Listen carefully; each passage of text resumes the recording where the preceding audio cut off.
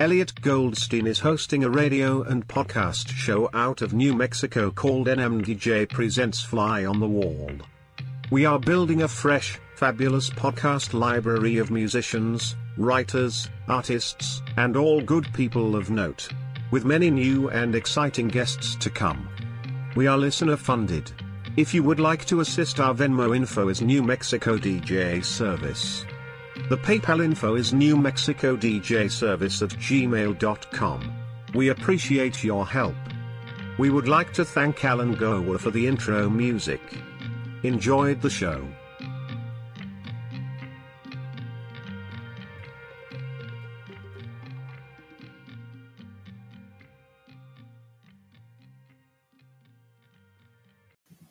Hey guys, thank you for listening to Fly on the Wall podcast. I'd like to tell you how I got started. I really had no idea on the beginnings of even where to start. And I stumbled upon Anchor by Spotify. And it's the easiest way to make a podcast with everything you need all in one place. And I'll explain. Anchor has tools that allow you to record and edit your podcast right from your phone or your computer. And when hosting on Anchor, you can distribute your podcast automatically on listening platforms. I'm on Spotify, I'm on Apple Podcasts, I'm on other platforms, and Anchor made it so simple. And it's all in one place. Everything you need to make a podcast, you can find in one place. And the amazing part is it's all free. So there is no downside to any of this. So download the Anchor app or go to anchor.fm to get started. That's Anchor, Anchor. And again, it's the Anchor app or anchor.fm. And it's real easy to get started. And thank you for listening to Fly on the Wall. And back to the show. Welcome to New Mexico DJ Service Presents Fly on the Wall podcast with your host Elliot Goldstein. We were pleased to be able to talk to Lowrider Band. The Lowrider Band consists of 3 of the 4 surviving original core group members of the multi-platinum selling band War: Howard Scott, Lee Oscar, and Harold Brown. These members lost the right in federal court to use and tour under the name War in the mid-1990s to Far Out Productions and Jerry Goldstein.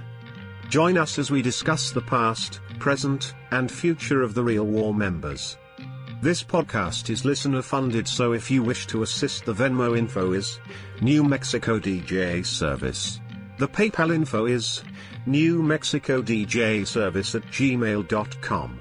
Any size contributions would be appreciated. Yeah, that's what we are here. So guys, what's happening? Welcome, and hope everybody's safe and doing well.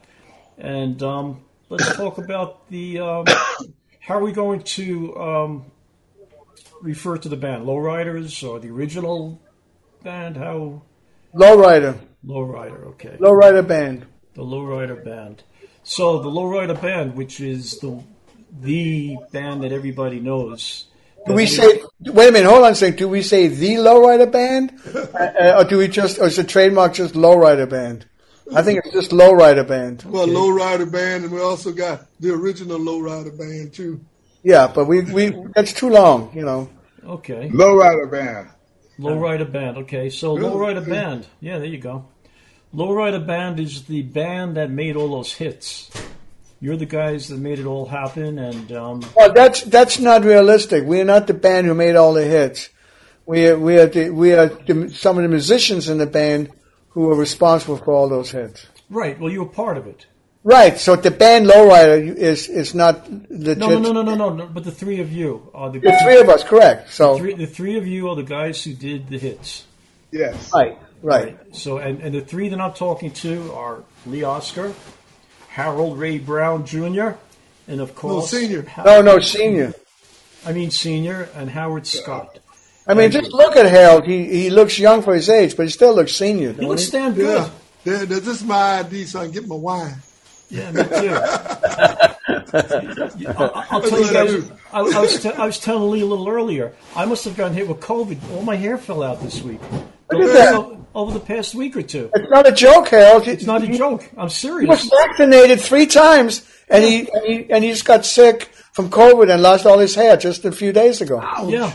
So this is fucking. I don't know. Maybe it's because I live in Long Beach. I don't know, man. You could live here, though. Harold, look at Lee's hair. Yeah. I don't care what you say. So you three were members of the original band, and you three were responsible. You all co-wrote, most of the stuff was co-written. All the hits were anyway. And everything was co-written. Yeah. Yeah, everything was, right? Yeah. Yeah, everything was co-written. And I happened to see you guys with Eric back in 1970 at the Felt Forum in New York.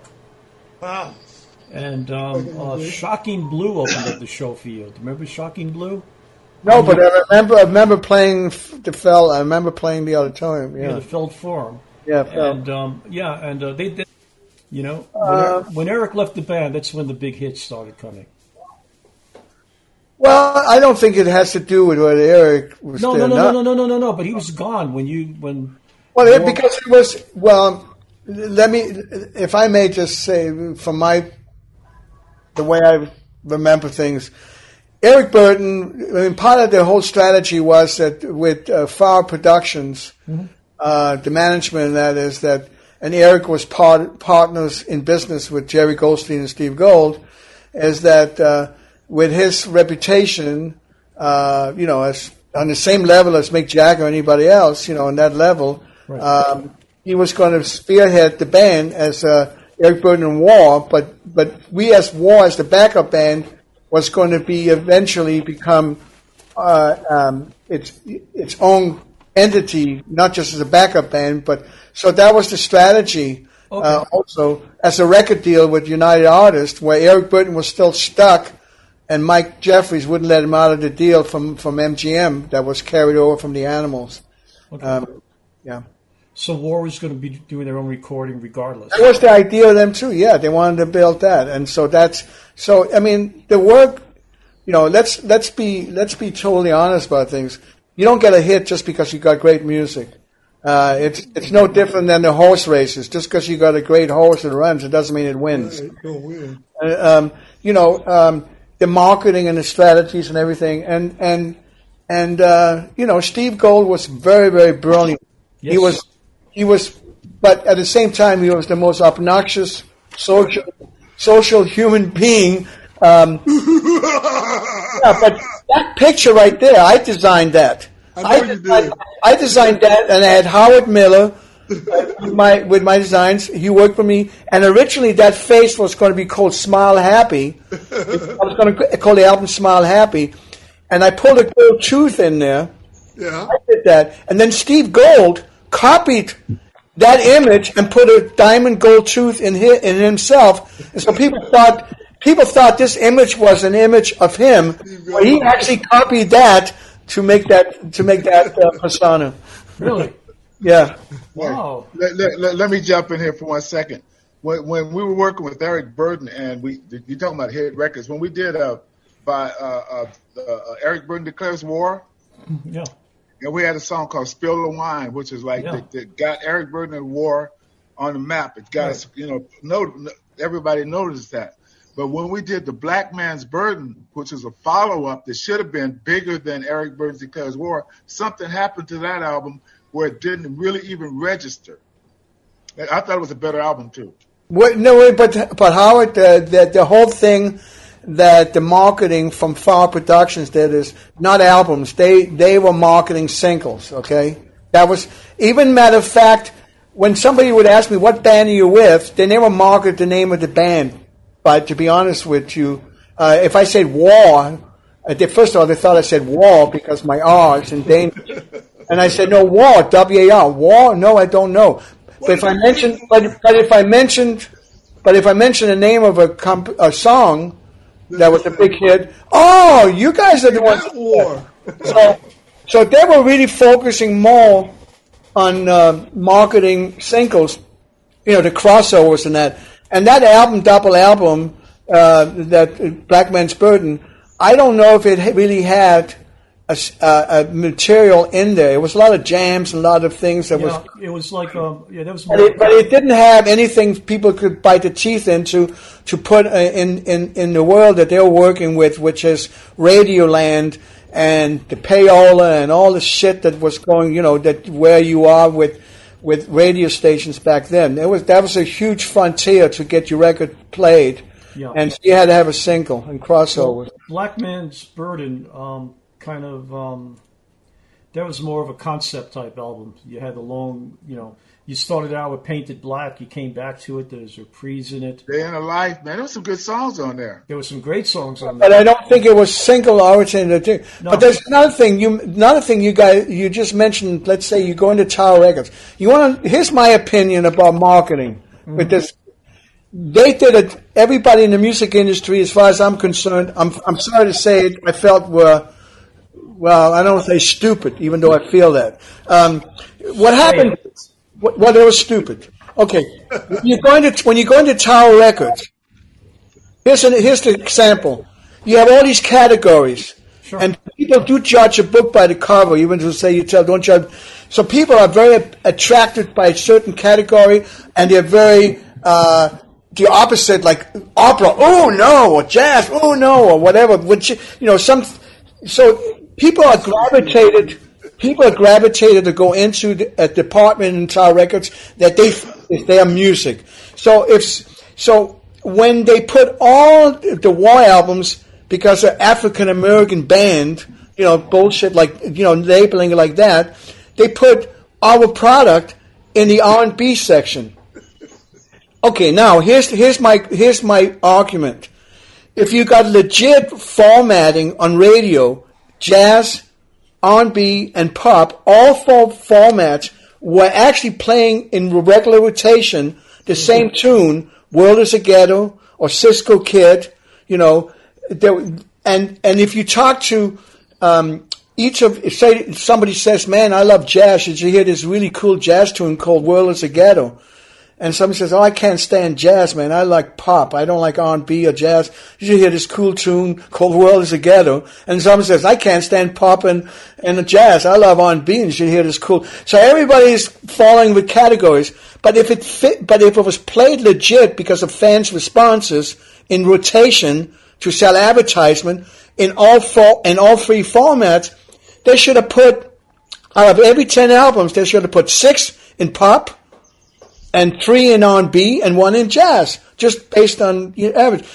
Because people go into Tower Records in the category they think they like, and if they got into pop and went into jazz, they will have never seen our albums unless they ask for it. That's stupid, because people buy on impulse. They see something, oh, that's the album. So the only ones that actually bought all our music, unless they specifically asked for it, would be the people that walked in the R&B section. And usually they would be African Americans or Chicanos, but in the big wider scope of the pop tunes and everything we had, it was so much bigger than the sales even, because of the idiots that put labels on music for the wrong reasons.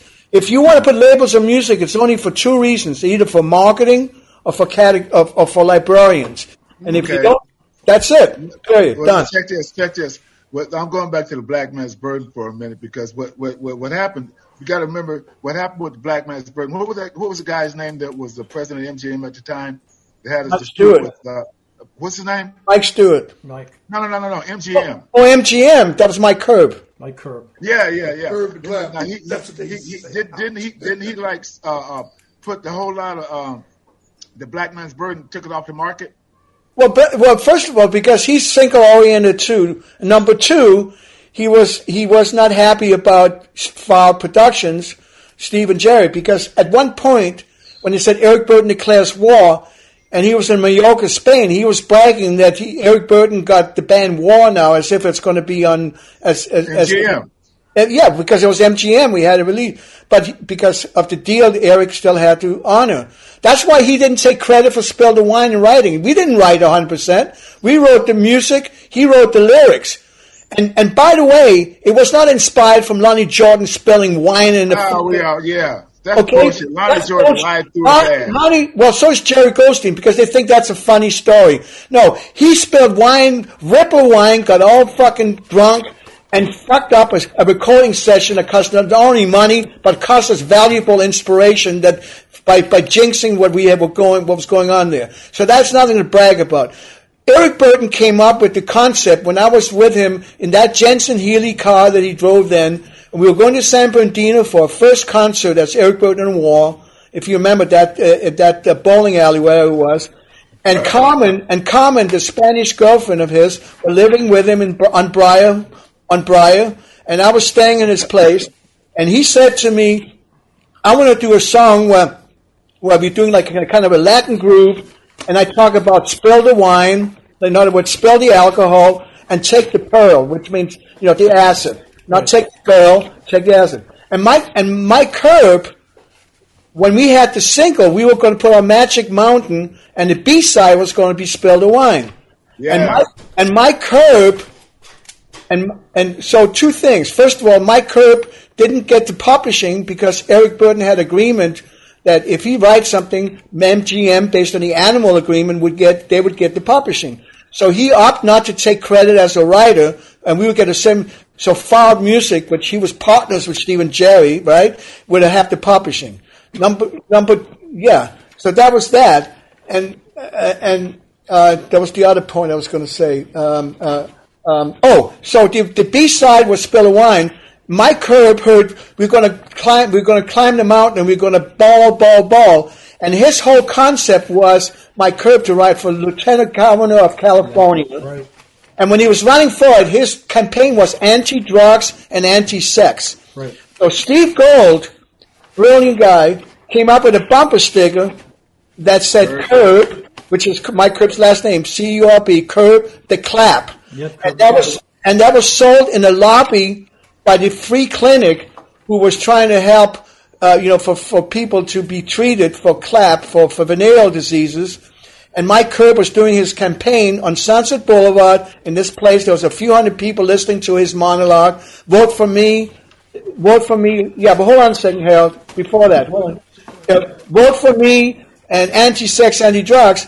And so Steve Gold set up with the free clinic to raise money to help with venereal disease by selling a bumper sticker when they walk back out through the lobby to get outside, and they see the bumper sticker says Curb the Clap, get rid of the clap. And that was brilliant. And so this second album that Harold is holding, double album, didn't have any singles that Mike Curb felt.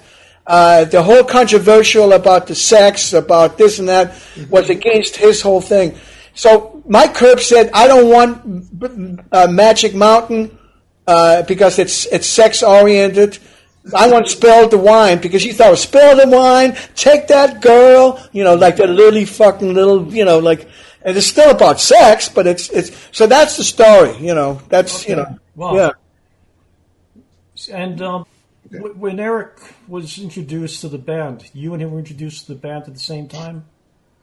No, I met Eric at a club called the Experience, right, where they would let me in for free, and there was jams every night. Okay. On Sunset Boulevard, far east of where Sunset Strip was, far east of Whiskey A Go-Go and the Rainbow and all that stuff. And I met Eric there, and then he and I used to sit in with the same band, the Blues Image, came out of Florida, and they would be there with Mike Panera and jam. Right, Captain, right. Yeah. Right, and no, that was before they had that. Then Eric wanted that to be the backup band. He was going to include me in it. And then they got a deal with Atco Records, Right Captain Right. And so we had to go and look for a band. And that's what Peter Rosen, who was a bass player, who worked for Steve Gold and Jerry Goldstein for Visual Things. Visual Things was a poster company. That's how Steve and Jerry got to know through the back door. They knew Jim Morrison and everybody because the posters was a big deal. Right. So with that kind of connections, and Peter Rosen invited Eric and me to go down and see the band. And so when we went down to see the band at the North Hollywood, Jeff. Hey, Lee, wait, hold up. Yeah, what was it called? The Creators. Ragdoll. Hey, Elliot, are you on the air live? How are we doing this? No. I'm recording this. I'll play it later. Okay. Check this. But when we talk about Eric Burton and coming to see this band called The Night Shift, we were playing at the Ragdoll behind the football player from the L.A. Rams, number 75. Deacon Jones, defensive end, one of the prime guys ever to play football. We were playing behind him, and we had this show, and we were kicking it at the Ragdoll. We had a band. We were employed working, and Lee and Eric, I don't know if you guys had a job or not, but they came looking for a job, right, Harold Brown? Huh? Yeah, when we were there, they came there and they found us. They found us. But the thing is, we were rocking at the Ragdoll when Lee came up with Jerry Goldstein, Eric Burden, and Steve Gold. So who were the creators? That was prior to there was already. So Harold, were you in the creators? Right. Yeah, but that's the band that Howard's talking about, right? Well, we started off as the creators, but that particular night we were the night shift. Okay. Because when we started off the creators, it was Howard, B.B. Dickerson, because, Howard is B.B., Morris Dickerson's uncle. Yes, and then we had, different people. I mean, Lonnie was on keyboards. George Brown, he just transitioned on us a few months back. And Bobby Nicholson. We were kind of like from the hood. Right. Not the neighborhood, but the hood, they call it. That's what I told one of my neighbors over here. I told him, it's nice to be back in the neighborhood. We don't call it the neighborhood. We call it the hood. Okay. Howard always walks around with this necklace, with Texas, a gold necklace. I said, Howard, now you know damn well he's straight out of Compton. He came from the hood. Out the hood. So, I'm straight out of Compton, but I live in Texas. Been living here for the longest, so I know it. But you still got that Compton blood. I got exiled out of California to Texas, man. They kicked me out of Cali. Well, two things my mama told me before she transitioned. She says, "Son, you are a Californian, and number two, you're too honest." Okay, mama. Wow. Who was that busted wind? That was me. Oh, so. Yeah, so we were the creators because that's how, when Howard and I was over at Jeffy's in South Los Angeles on Avalon and El Segundo, and he used to always tell us that if y'all going to make, get these people, you got to get them dancing. They couldn't just put salted peanuts out there and all that stuff to make them drink, but we had to play what was on the jukebox. So we had this thing where we would play the cover song, Bobby Blue Bland, B.B. King, whoever. But then in the middle of each song, we would go into a jam, and then we'd come back to the head and say, take it to the head, take it. Yeah, Johnny Hamilton, Moses Wheelock, Milton, Dunk. We call him Dunk. And we would do that. So we would call ourselves the creators. So when Howard we were, one of the first black bands booked on the Sunset Strip. A lot of people don't realize it. Wow. Because in 1964, after Howard and I came out of high school in 64, Howard Compton hired me, Long Beach Poly. I started a business right down the street. I'm right down the street from where I started my first business when I was only 18. Well, we went and joined the Musicians Union in 1964. And Vince DeBerry was there. He worked with Lucille Ball, Desi Arnaz. He was a trumpet player. Mm-hmm. He liked the way we came in. Howard is always dressed sharp. But we looked like, it was about business. So they started sending us over to him. We played at the Whiskey A Go-Go, Gazzari's. And then we were working with Bob Eubanks over at, this Teen Taverns and stuff. And we were playing. And we were just right there. And just before Howard got drafted, we was getting ready to be booked in Las Vegas at the Thunderbird Hotel. They was going to pay us $500 each. Wow. All right, that's a lot of money back then. Yeah. And our rooms. And then all of a sudden, Howard got drafted into the Army. Bobby Nicholson got drafted. I said, oh, boy. What? And then my business started going downhill because I wasn't running it because I was out playing. So then I went, when Howard got drafted and went to the Army in Germany. Oh, I'll never forget. I went off working as a machinist. In the, building potentiometers and rheostats for when they were shooting monkeys and stuff into outer space. So then I thought I lost my best buddy. Howard was in a tank and it turned on its side, flipped. And I started crying like a little baby. Ooh, ooh, ooh, ooh. I didn't tell you that, did I, Howard? You should have been there with me. He had flat feet. But they had me he had flat feet. He couldn't go. No, they had me doing government work. Some of it was top secret. I had security clearance. Okay. Yeah, they had me working government work. Yeah. He was building the tanks that you flipped in. Oh, you ain't funny. So go ahead, Harold. So then Howard come back, and I told Howard, because Howard's always in the medical field. He could have probably been a doctor if he didn't go doing this. And he was about to take a job over at, was it Harbor General or something. I said, Howard, let's try it one more time. And then that's when we went on, and I was working the night shift, and that's when we called ourselves the night shift. Okay. That's how we evolved to the night shift. Okay. And then that's when we, down to my last $7, I ran across, that's when what's his name, Sonny Bono? Yeah.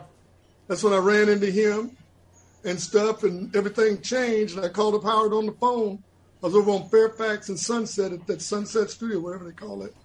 Hey, Elliot. Yes. Let me just drop this before we when we were the creators, we used to go up to a studio in Hollywood called Crystal. Okay. Remember Crystal, Harold? That's where Phil Spector was having all his sessions, and we would get in there. I don't know how we got into the studio to watch this stuff. We'd be in the studio watching Phil Spector. Yeah. Wow. Well, Crystal Studio was Andrew Berlin and John. What's John's last name? John. Yeah. Harold. Fishbach. Yeah.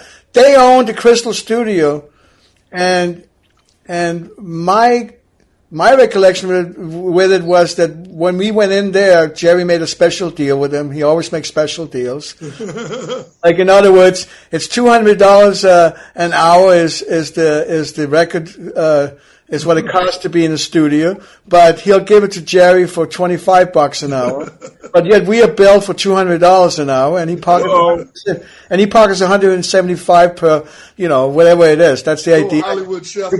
Because the PO is sent to the record label, and they are being billed at $200 an hour that we got to reimburse out of our royalties. Wow. So, but Crystal Studio was a great studio, but Andrew. I'm sorry. Andrew Berlin, the owner, he had no social. He didn't know anything about bed management, so he had very technical with Studer machines and everything. So it was a great studio, big room. But if you sat in the lobby, it wasn't very comfortable. To be out of the way. And then Steve Wonder got to know about how much we are doing studio work in there, and John Fishback, the other owner, was engineering him. So he blocked it for over a fucking year. He blocked the place for over a year so nobody else could get in, even though he hardly used it. Really? And, yeah, so that's a little story about Crystal, man. We did a lot of stuff there. Yeah. So Crystal Studio. It doesn't exist anymore. It's done. No. But that was a famous studio. Didn't the Beach Boys work out of there for a while? Probably a lot of people. The famous studio before this new money came in was Gold Star Studio, right. And that was right. Santa Monica. That was right there. That was right around the corner. Yeah. Spector used Gold Star a lot too. Everybody used it, and Doc Siegel was the main engineer, and that's how I got to meet Stu Levine and Hugh Mazzichello. That was the big studio. In fact, Jerry Goldstein, I know he's a creep, but he was responsible for My Boyfriend's Back, Hang On Sloopy, I Want Candy. Yeah, but he's not responsible for it, as far as I know. There was other people. Not Hang On Sloopy. Not Hang On Sloopy.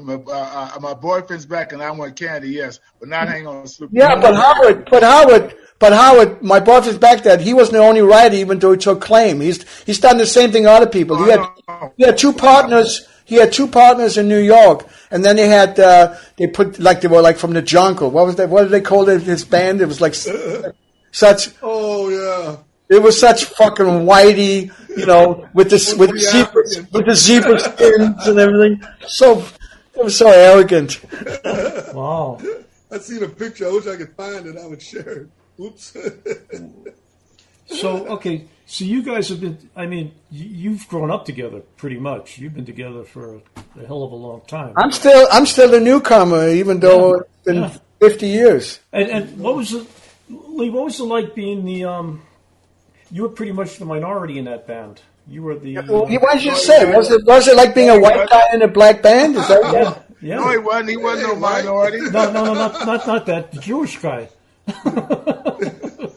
Let me, got a lot in common. let me. I don't mean to talk a lot, even though I am. Let me just clarify something. I wasn't self-conscious about the shit a lot of people in America is. So to me, I was just excited to be among some other people and calling it a band. I had no idea how great everybody was, because if you just played a guitar and held it up, that was good enough for me, man. I was just so excited to be part of something. I mean, that was, so I didn't have a lot of luxuries to pick and choose. I was just happy to get off the streets and really connected with a celebrity like Eric Burden, and then this amazing band that I'm going to be part of. Looking at it from my point, as a kid, you guys came in. You looked pretty tough. You had the entire, the whole African American thing going, and then you and Eric, and you did your thing with the harps, and Eric was the singer, and you guys are kind of fierce when you hit that stage. Hey, Elliot, look. When we hit the stage, nobody thought Lee was a white guy. They thought he was a light-skinned brother. Yeah. Exactly, with a natural. Everybody thought he was black. He had that big fro going on. Lee was getting by. He was just like being the black guy in the band with the big fro. Yeah, the big fro was going on. Yeah, they probably. I never make those assumptions. As a matter of fact, you remember that young famous journalist that United Artists and Far Production hired? And we were on camera. He was interviewing each individual. He also came to visit each other's homes to capture us and all that. Do you remember that guy? He was a black guy who was like a famous journalist that was hired. Do you remember that, Howard? I don't remember, but go ahead with the story, Lee. Yeah, so we were sitting at the office at one point next to each other on the couches in Steve and Jerry's office. And the cameras on each individually asking some questions, really good questions. When they came to me, the fucking guy's asking me two stupid questions. How is it being a white guy with a black band? Uh-huh. And number two is, how is it a white guy got so much soul? And I got so embarrassed that I said to him, why would you ask me a stupid fucking question and everybody else you asking intelligent questions? Well, wow. So, but... at the time... Harold, the Strange Loves. Strange Love. Right. That's what it was. Strange Love? Yeah. Okay. Yeah, so, Howard... I was going to say something, Elliot. I think that's why our music was so unique. Yeah. Because if you come into where Howard and I grew up, in the demographics, right down the street here, I go by where I grew up, I remember I didn't realize what color I was until I was in the 4th grade. Right. Because when I grew up, Bobby Montez lived across the street from me. Larry Fukuhara and them just came out to concentration camps. There was Mormons behind me. Then I went to First Lutheran, which was predominantly European, Germans, Yeah. And I remember I was in the 4th. I drive by the school and I always make the sign and call. I go by, see all these kids playing in the same playground I played in, and I'd be looking at them. And I remember I was in the 4th grade, and I was in there, and race came up, and they started talking about color, and I did this. I went like this. Wow. Uh-oh. hey, Harold. Uh-huh. I remember when we first moved to Compton out of San Pedro, I knew one thing about me. I was black. I ain't never been short about who I was. No, but I didn't, And then when we walked the streets here in Long Beach. But you see, you guys don't realize. Hear all kind of music. You guys made it a lot easier. I'll tell you why. I mean, I was younger when, we were all younger, but I went to a predominantly black high school. And when bands like you hit the scene, you kind of made it okay for blacks and whites to work together. You really did. It made life a lot easier. I don't know if you guys ever, thought about that, ever accepted that. Guys like Santana, guys like you, Chambers Brothers. It was pretty cool to start kind of working with Chambers Brothers. Did you say Chambers Brothers? Yeah, Chambers Brothers. Oh, Chambers Brothers. Yeah, Chambers Brothers. And you know what I'm saying? You kind of helped out. I don't know if you realize it, if you gave yourself credit for that. No, that would be a very dangerous thing. That would be. But no. But listen to it from my point of view. I'm listening from the point of view. Yeah. As a student, But you're asking me a question. If I consider that, if we ever consider that, that would be suicidal. That is a very foolish thing to. Well, I'm giving you credit. No. I get you. And this is why I'm saying in America, people are so self-conscious that everybody's trying to be politically correct. Correct. And the minute you're trying to be politically correct, you're not correct at all because you're walking on eggs and you're treating somebody different than just being natural and what it is what it is. Hang on 1 second. I'm sorry. But let me just say, very short concept here. If everybody focused on commonality rather than differences, you will find that 99% of all of us is a commonality. Very, very small percentage, maybe 1% of all of us is different. In other words, everybody focuses, the fears is to seeing the difference. That's fear. Right. And that's something people in America are brought up to be so self-conscious of. Like I remember when Charles Miller, sax player, standing next to me, and we were at Newport Jazz Festival, and this dude was heckling me in front of in the audience, right at the stage, because he could see me close, and he says, "You ain't no brother," yelling like that.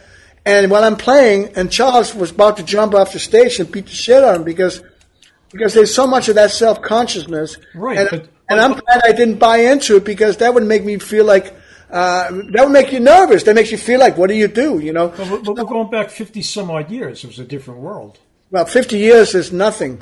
Yeah. No, but it was a different world. It was. It's the same world. We think it's different. Hey, Mr. Hawkeye. Yeah. Look. Take a chill pill for a minute, man. You're getting long-winded today. Let the host get a couple of words in. Yeah. I'm excited to talk to you, so I'm shutting up now. Go use the bathroom, man. Yeah, let we the want to honky see your face, Howard. let the honky get a word in. Who's the honky? But you know what I'm saying? I'm giving you credit for that, okay? I'm giving you credit. You weren't the Rascals, which is, all white, the Vanilla Fudge, all white, all those bands. Once you guys popped in, I'm telling you, you might not have noticed it, you might not have registered it, but you did cause, and I think it was a good effect, that, hey, you don't have to be in your tribe. You can mix, And thank you for that. Well, one thing I have to say right there, Elliot, is because where we grew up, the bass, like Charles Miller. Nobody called me until I'm taking care of what I want to do. Call me later. But where we grew up at, it was like Charles Miller. Mm-hmm. Now, he is from Kansas. But then, all of a sudden, he came right back. He's here at Long Beach Poly.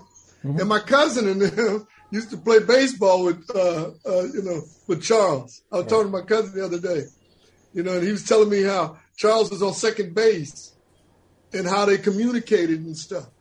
Because, see, virtually where we grew up, the base, like BB, Howard, myself, we came from a cornucopia of all kind of nationalities. Because I remember I would walk from home and have to walk to school or something. And by the time I get to school, I'd walk past a bar, or something. People be playing some country and western. Right. Or then I could be walking and then go by a church, people doing gospel music. Hallelujah, Right. And then I would hear, Latin bands playing. Because even like the bolero and stuff, a lot of stuff, we would think. I was, conscious of that. One side note, about growing up diversity. Here's a book. Why you want to call? Leave me alone. Call me later. But this is a book. And I don't know if you've ever heard of the Zoot Suit riots. Sure. Okay, in 1944, and so it happened here in Long Beach, North Long Beach, Mm-hmm. And it was a family, ironically, the Shibley family. I grew up with us in the Cub Scouts, Boy Scouts, Civil Air Patrol with them. You won't be able to see this, but there's a picture of them. They had them on. I see it. Okay. Well, she was my den mother in the Cub Scouts and Boy Scouts. Well, he represented all the Latinos that was being, they were coming down on, what are you saying, blaming them for certain crimes that they didn't commit. Mm-hmm. So, Okay. And then before Martin Luther King started marching and stuff, we was already integrating. I'd go over to their house and spend a couple of nights. They would come to our home, spend a couple of nights. And so, that my whole attitude, and most of us, the group, and then by the way, Lee, when I went to Denmark, I'll never forget that first meal we had, Lee. He was in there, and we was eating mashed potatoes or something, liver and gravy or something, or fried. And he walked in, he looked over there, and he says, I think it was, back around Philadelphia somewhere. It was in Philly. Yeah, in Philly. I was just near Delaware. Right, Delaware, right. And he says, you call that soul food? That's what we eat.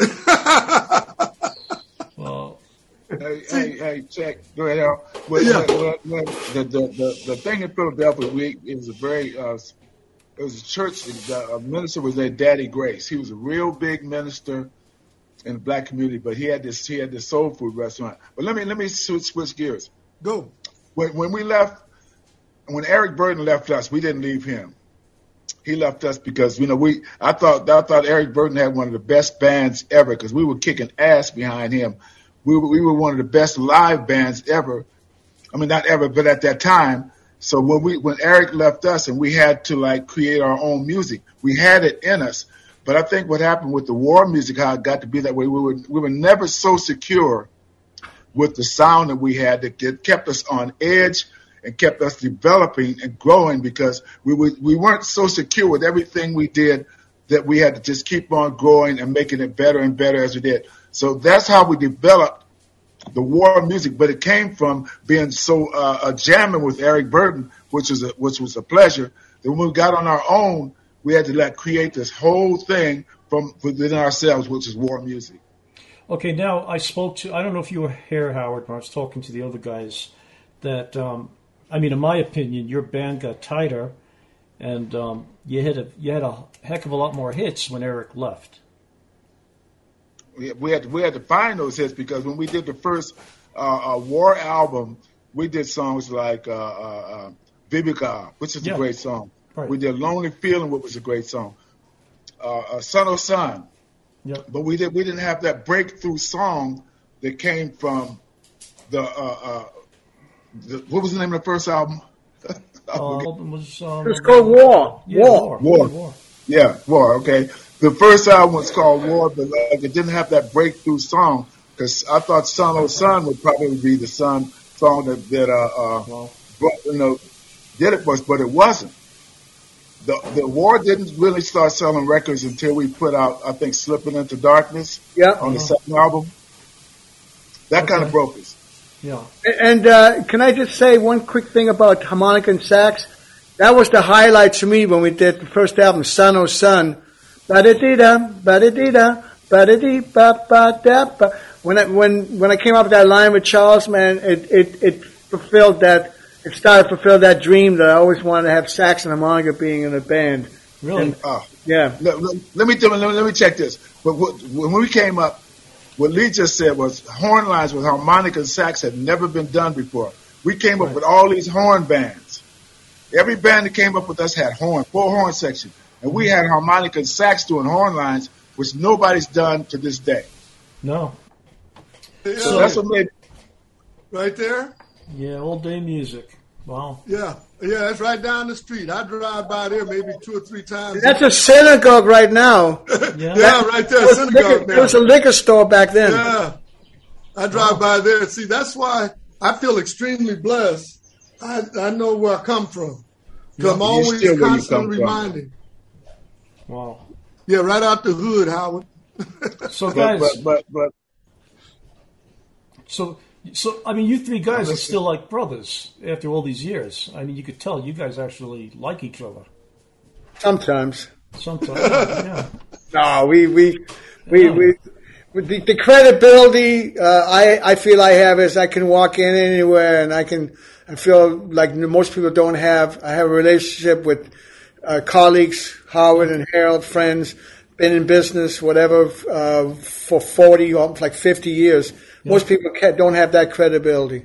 Right. And you know, I talk to a lot of performers and, you know, they'll say to me, yeah, I'll talk to you, but don't get him on, you know, but you three guys, I mean, you're still a team, which is beautiful. And I think part of it is because other than when we did music, we didn't really hang out a lot.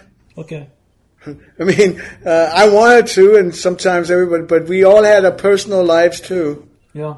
And so it wasn't like this playing this thing. No, we are a family. I remember Papa D. Allen when he was giving me a lift because I didn't have a car back then, and he was taking me through the back roads. Uh-huh. And I made the comment that I feel like we are family, and he stopped the car, got out of the car, and started yelling, "You pooping dandruff!" He got so pissed off for me to call us a family. Wow. So what was it like touring with War?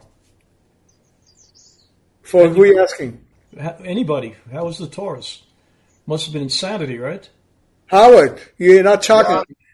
Oh, listen, I'll tell you what we did, man. We toured with some of the biggest R&B bands. Like, they would put us on the show with Santana. Well, no, gotta go back. They put us on with Santana, the Grateful Dead, and what was that other group out of San Francisco that Grace Slick was in? Airplane. Jefferson Airplane. We'd be on the show with all those. It would cost $5 to $10 to come and see all those bands up at the theater up there in San Francisco. The Fillmore, yeah. The Fillmore. But then what War did that made us different was we didn't play, as we grew, black bubblegum. We didn't play no bubblegum music. We kept it hardcore, which is maybe something that people didn't like because we were hard, for real, and we hit hard. We didn't play no bubblegum music at all. We would jam something different every day, and sometimes it would be maybe just 2 tunes was the whole concert. No. That's why everybody has to listen to your live work. It's so different than your studio work.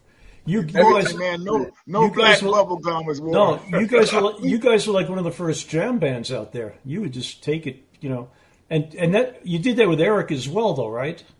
Yes. Yeah, we made the stuff. Eric would just start a poem or start something. Yeah. Just say to us, okay, I'm the captain, we're going to do this, or whatever it is, and we would just make up stuff. Right. And that's how we play concert after concert. Let me just jump in here. You remember when we did this show up and we were at the Fillmore, and I think Janis Joplin had died, and Eric got the message that Janis Joplin died when we were on stage, and we just went into this whole jam for the whole show called Creation, and it's recorded. Was that the West Coast film or East Coast? Yeah, it was West Coast film in San Francisco. Remember the song we did this? It was just called Creation, and it was like this whole jam for about an hour, and that would probably be some of the most incredible music if people could get to that right there. But I don't know what that would be. Well, Jerry has everything. You know, he's got so much stuff stashed that because we recorded it all the time. Yeah. Even Big Bear, whatever that place was. We played that club. It was like a house band. Even Bear, what's it called now? In by the beach there, Golden Bear. Yeah, down Seal Beach. And then wherever we went, we had recording gear always with us, remote recording. So there's so much stuff that sits in the archive, and you know. That was Jerry's way of always recording us, and we had no control of what anytime what he had or what we did. Any chance of you guys recording again? Well, we are. We have a lot of recordings. It doesn't mean recording is not the thing. The marketing and putting it out and distribution is a whole nother game today. Yeah. So I formed my own record label for that reason called Dreams We Share, because I got to find a home for stuff I'm producing and recording. And we all are creative, and we never stopped playing music or creating. We just don't have a home for it as of yet right now. Now Eric's in Greece now, right? I just heard that he's talked about it, and his wife, is originally from Greece. So, he's a restless soul who may find happiness. I don't know. Okay, well, that seems the truth.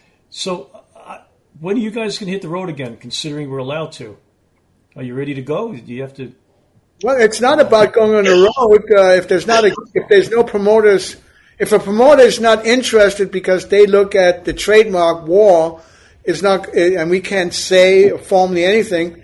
It's not in their interest. We give them ammunition. You can name the tunes. There's other ways, but unfortunately, most promoters look at the ticket sales and they're very short-sighted.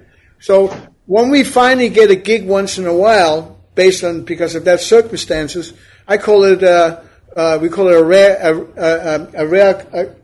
rare commodity. So Lowrider band, as far as I'm concerned, is a rare commodity. When you hire us, you better pay a lot of money. You better pay not a lot of money, but you better pay a good price, because we're not interested in being on the road gig after gig and a little money. I mean, I'm too old for that shit. Yeah. So Elliot, amen. Everybody, wait a minute, check this, Elliot. Yes. When you get the Lowrider band on any show, you're gonna have one of the best bands that ever came up. What we did with War was fine. But the Lowrider band has all that. Plus, we have the maturity right now to play these songs that we created and jam them better than anybody. So I put us on the stage with Rolling Stones. They have to sit back and take a back seat. Well, I saw the band.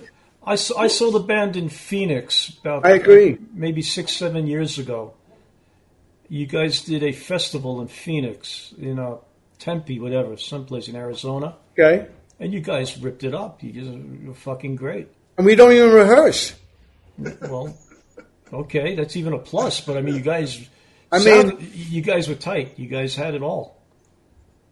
I mean, we were, I hate to say it, but we were almost put in a poorhouse because of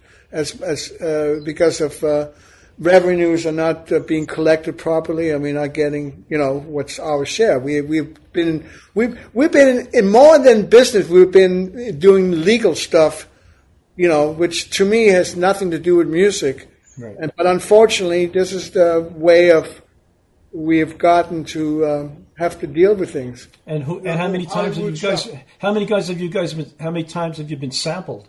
Hundreds, thousands? I don't know, but sample again, like anything. Our stuff has been used and making a lot of revenues, but unfortunately, we don't get our share of those revenues without a struggle. Okay? Yeah. And that's so we don't even have enough money sometimes in budgets to go in before a gig, to be there a week before with all the expenses of hotels and all that. That's the reality. Yeah. Hey, check this. If we ever get the Lowrider band, which I said is true, like Lee said, we don't rehearse. If we get into a 2-week rehearsal with this band right here, man, all gloves is off, man. Nobody could touch this band. Nobody. Yeah. But that's just us. Yeah. Well. And that album right there, I didn't get my publishing back on that because that album, the first album called Lee Oscar, fell into the old publishing copyright. I mean, the copyright law. And the new copyright laws was after that. So I got my other 2 albums reverted the music to me. But if Jerry was a nice man and really had remorse and realized the stuff that's been going on and would have made a difference, he would have said, Lee, I'll let you have the first album too, since I'm not, but he's not a nice guy as far as I'm concerned. And when you got to deal with somebody in legal shit rather than in business, that's not a nice experience. So Harold's the man who keeps all the memorabilia? No, Lee got more than I do. But he's more organized. So Howard, what are you up to these days? Man, what am I up to? Well, your radio. Talk to me. I do a radio show every Wednesday. Man, let me tell you, we do blues on my radio show better than anybody in this dadgum country, man. We kill the blues. We got a word for the blues on my show, right? Yeah. It's called Ugly. And that makes your face get all twisted because it's so dadgum good. But then when you get past ugly, it's called agla. Wow. So I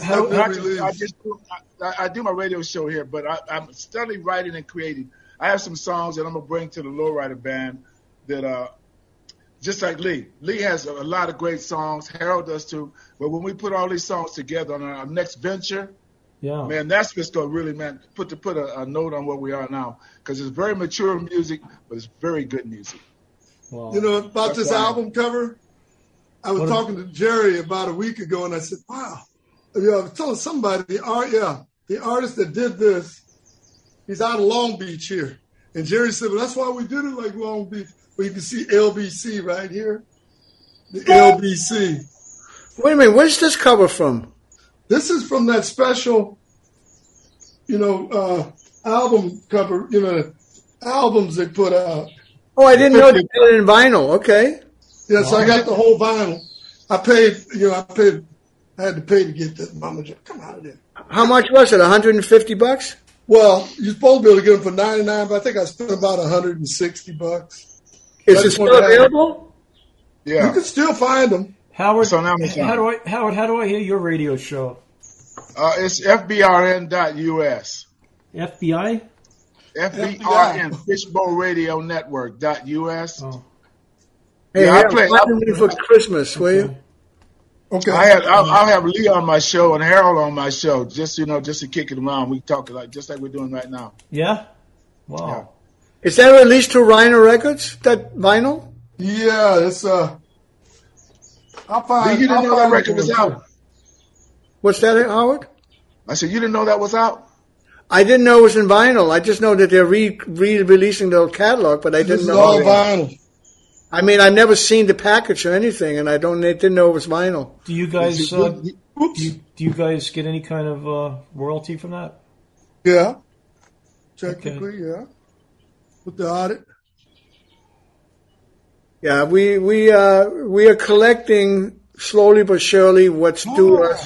Good. Look at they colored the car. I just noticed that. Wow. This is in it. You could go on Amazon and find that, Lee. Okay, I'm going to do that. So I spoke, Howard, speaking of blues, I interviewed Dion this week. Dion? Yeah, Dion DiMucci from Dion and the Belmonts. Man, we talking about blues. You talking about blues and Dion? No, he just put out 3 blues albums. He just put out 3 killer blues albums. Okay, I haven't heard this blues album. Well, listen to me. Eric Clapton, Peter Frampton. Oh, wait a minute, man. Hold up. You want to put out some blues? You better talk about blues. No. Joe Bonamassa, Sonny Landreth. King Bobby Blue Man. Hurt me. He got some legitimate guys playing for him. Wait a minute, man. I grew up with B.B. King and so did I. Wayne Bennett. Mama Thornton. Wayne Bennett. Okay. And playing the Jeffries, man, with all these cats out of San Pedro, man. You talking about blues players, real blues players. Wait a minute, it's all about. There's somebody that knows how to play blues, that could think they play blues, or somebody that really grew up playing blues. They got blues from their heart. Well, I spoke to Mud Morgenfeld the other day. All right, now you're talking. Now Mud is really pissed off because he can't make any money. Well, I wonder why. Because of COVID, he can't go anywhere, and he's just hurting, you know. I'm not gonna get political today, man. I don't feel like it. Okay. Uh-oh. Yeah, it's Yeah. So, are you going to be doing a blues thing? Is that going to be your next thing, Howard? Yeah, that's up to Lee. I think if we do a blues thing, it'll be a killer. I do too. Yeah, I mean, what do you think, Lee? Well, I think we are loyal to our arts. We are true artists. I mean, we couldn't cope mentally if we had to do something other than our arts. I mean, really, I think I know myself. They would have to put me in a stretch and lock me up. I wouldn't be able to function, even though I'm good with business and all that. Honestly. So before I answer about the blues thing, let me just say to you guys, being Jewish and the anti-Semitic, just like African Americans, we have all these, we have fears, because of prejudice and the persecutions. So my fear has filtered because of what happened to my mother and having a death camp that they survived. Unfortunately, then I'm born, and it continued through me. It filtered through me, and living with this fear, for all these years was horrific in me. So I liberated myself, and I did that album Never Forget, and it's on vinyl too. Now, what my point is that if I go to the grave and I didn't do my music expressing the true things that are going on in my heart and soul, I would have been very upset at myself when I'm dying, that I didn't live up to what I expect of myself as an artist.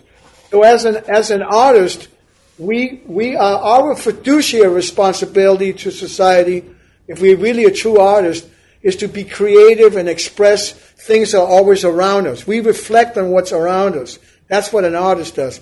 Politicians, in a true sense, they then take what artists express, and because the artist expressing that tells you what community is thinking, what are people saying in the neighborhood, that's what artists will let you know. Then the politicians will recognize that and put policies in place. So when you talk about the blues, I want to do a blues album when it's least expected, which could be any time now, but I want to do it with a certain attitude where we can also throw in a journey in between it. So we are taking what we do unknown, be creative-wise with our music, and still do a hardcore blues album that is part of that journey. So we are really, as artists, rather than just milking a bourgeois middle-class fucking phenomena that has eked out and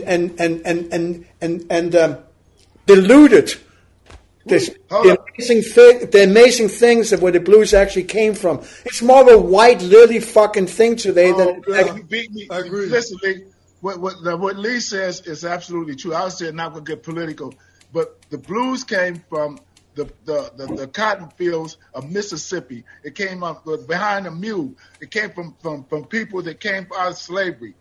It was when you want to hear the blues, it would be at the juke joint on Saturday night in Mississippi, Crossroads, Mississippi.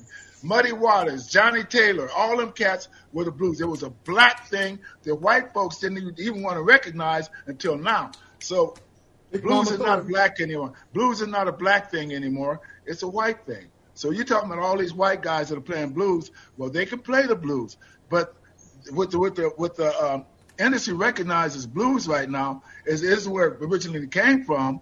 Is where it is right now today. Howard. And not only that, but, a 1-4-5 change, a 1 to a 4 change, a 1 to a 5, or a 1-4-5 change, any of those kind of changes is contagious. The whole world loves those kind of motifs. Right. And yet, so when you hear somebody say, "Hey, Lee, yeah, I know these Native Americans. I can, because I wanted some Native American music on my Never Forget album."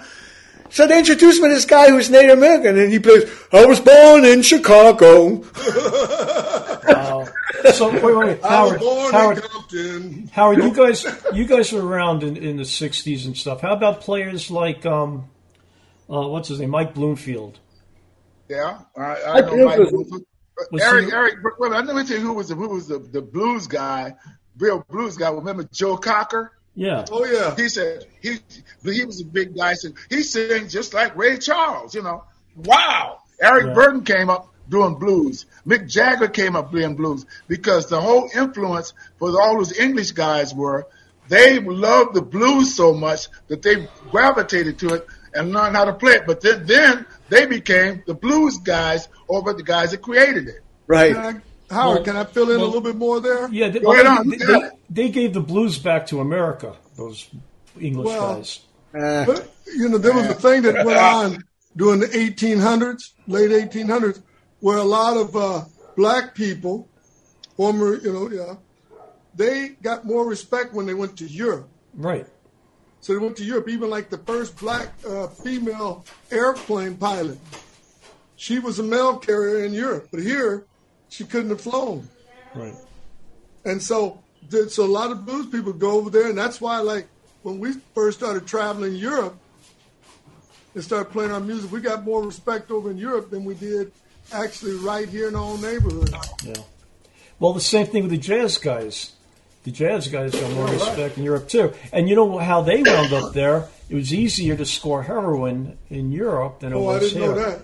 So a lot of the jazz guys went to England because, it was all social medicine, and they were able to get, straightened out for free pretty much. That's a pretty good insight there. That's very. I didn't know that. That makes sense, because back when I was doing blow, I was chasing after it anywhere. Yeah. Yeah. But that's why they wound up in Europe, And, so I'm glad I taught you guys something today. So what do you guys think about the shitstorm we're living in now? We're going back. We lost the shitstorm that they call America now. We're a mess, aren't we? I think the whole world is under the same belt. I think so too. If anybody's a mess, everybody else is a mess too. I mean, the world is very small with the technology and today. There's no mystery, and we travel everywhere, and so everybody's affecting everybody. I don't mean that. I'm talking about just the racial stuff going on. Well, the racial stuff is even worse in Europe. Yeah. Okay. The DNA of human beings has always been a scary thing, because people will lean on a particular side to feel that they have the real answers and everything else is bullshit, or they feel like they're right and that the blame is on somebody else. That's the propaganda that politicians, unfortunately, some politicians will use to get, to create these horrific things.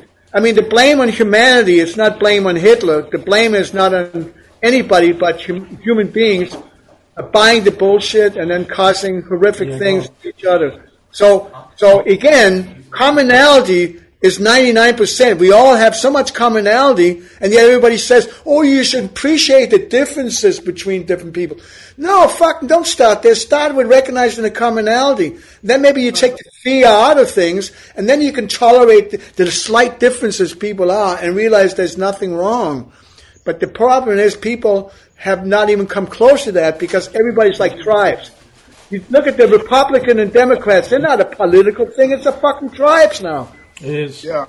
And what happened here in the United States, I would think, with the difference is, we'd say we're the perfect storm, but the black people in this country were like brought over here as slaves, right? So we didn't have this country of our own. We were brought up here as slaves. So when it comes up to right now, people look at the black folks for being like persecuted, but look at the people in China. China persecutes their people. The English persecute their people. The Syrians persecute their people. So we did a song called "The World Is a Ghetto." Yeah. We're all in this dadgum place together. We all feel the same thing. We all suffer the same thing, but we just cannot see the same thing. Yeah. So what's the answer? Is there an answer? The answer, yeah. Music. Music, if the arts, if you support the arts for the right reason, it can be amazing to help improve humanity among each other. And here's my point about that.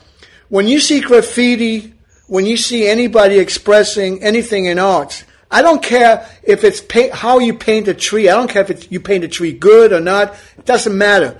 But anybody who truly expresses should be recognized, as I said before, as a way to see what people are thinking. If the industry can recognize that arts is a way to monitor what people are saying, then you can figure out what will make good products, a healthy product to produce for any neighborhood, because you know what they need, you know what they're asking for. So the arts is not resolving. The arts is just purely expressing, coming through the artist and back out what you see and what's going on around you. And if that's celebrated more than just, it makes people feel good, but realize in the economical world, this is really the lens to see what people are saying, so the industry can recognize what products we need to make, and politicians, in a true sense, not in the cynical way, politicians in a true sense, just like an artist, then takes what people are saying and puts it into some recognized policies so there is some kind of chemistry and organization to improve and to get these things done.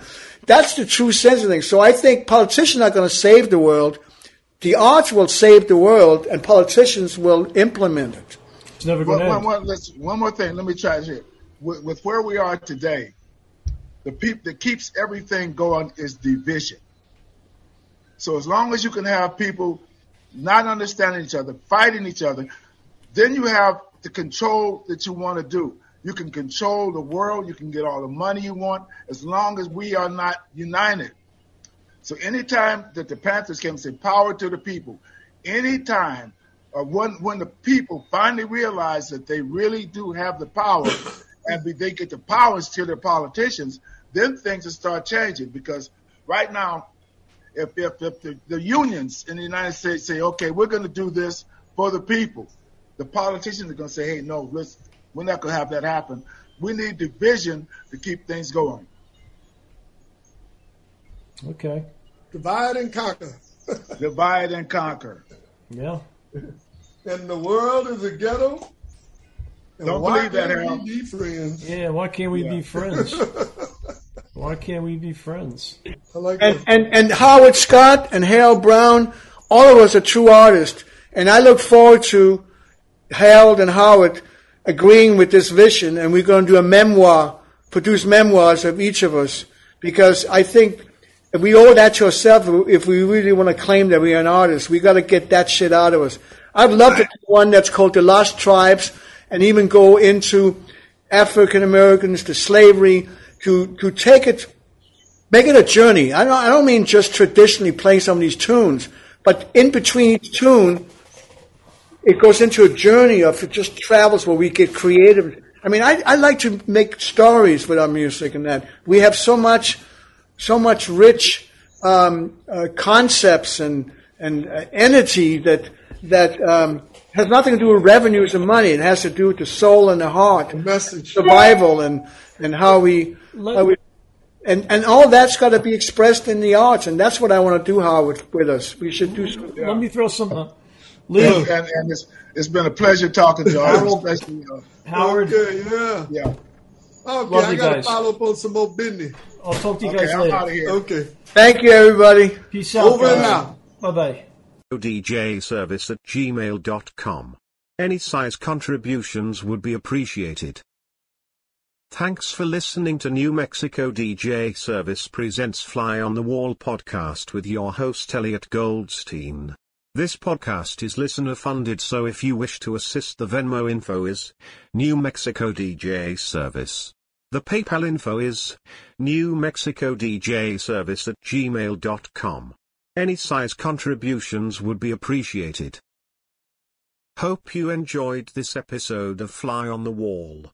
There are more great interviews to follow, so please list us as one of your favorites and be sure to follow. We are listener funded. If you would like to assist, our Venmo info is New Mexico DJ Service. The PayPal info is newmexicodjservice@gmail.com.